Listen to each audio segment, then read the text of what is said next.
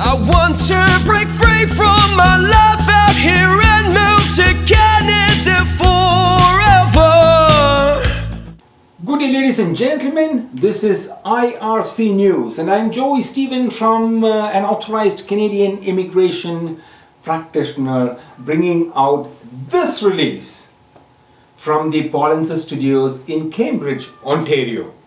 Today is the 30th of January 2022. The Canadian Immigration Minister recently met with Pan Asia TV Canada to discuss issues in the Canadian Immigration Department.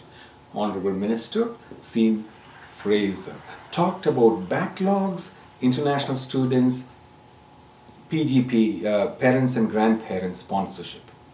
Let us now discuss about his views on the labor market shortages.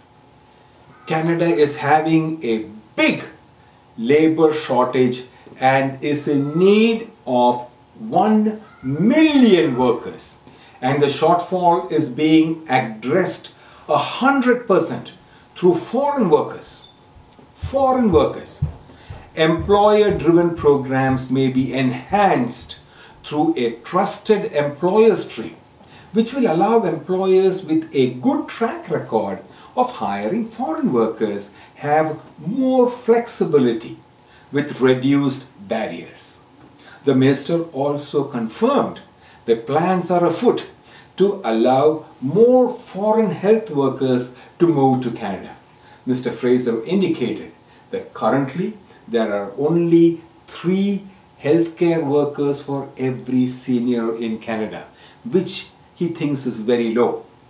And the shortage in this sector is only growing. Canada is prioritizing foreign healthcare workers according to him.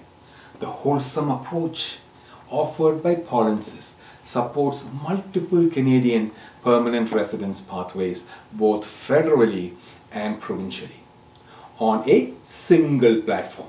Please attend the free on-demand webinar by following this link behind me, pollensis.com/p. Adios. I've fallen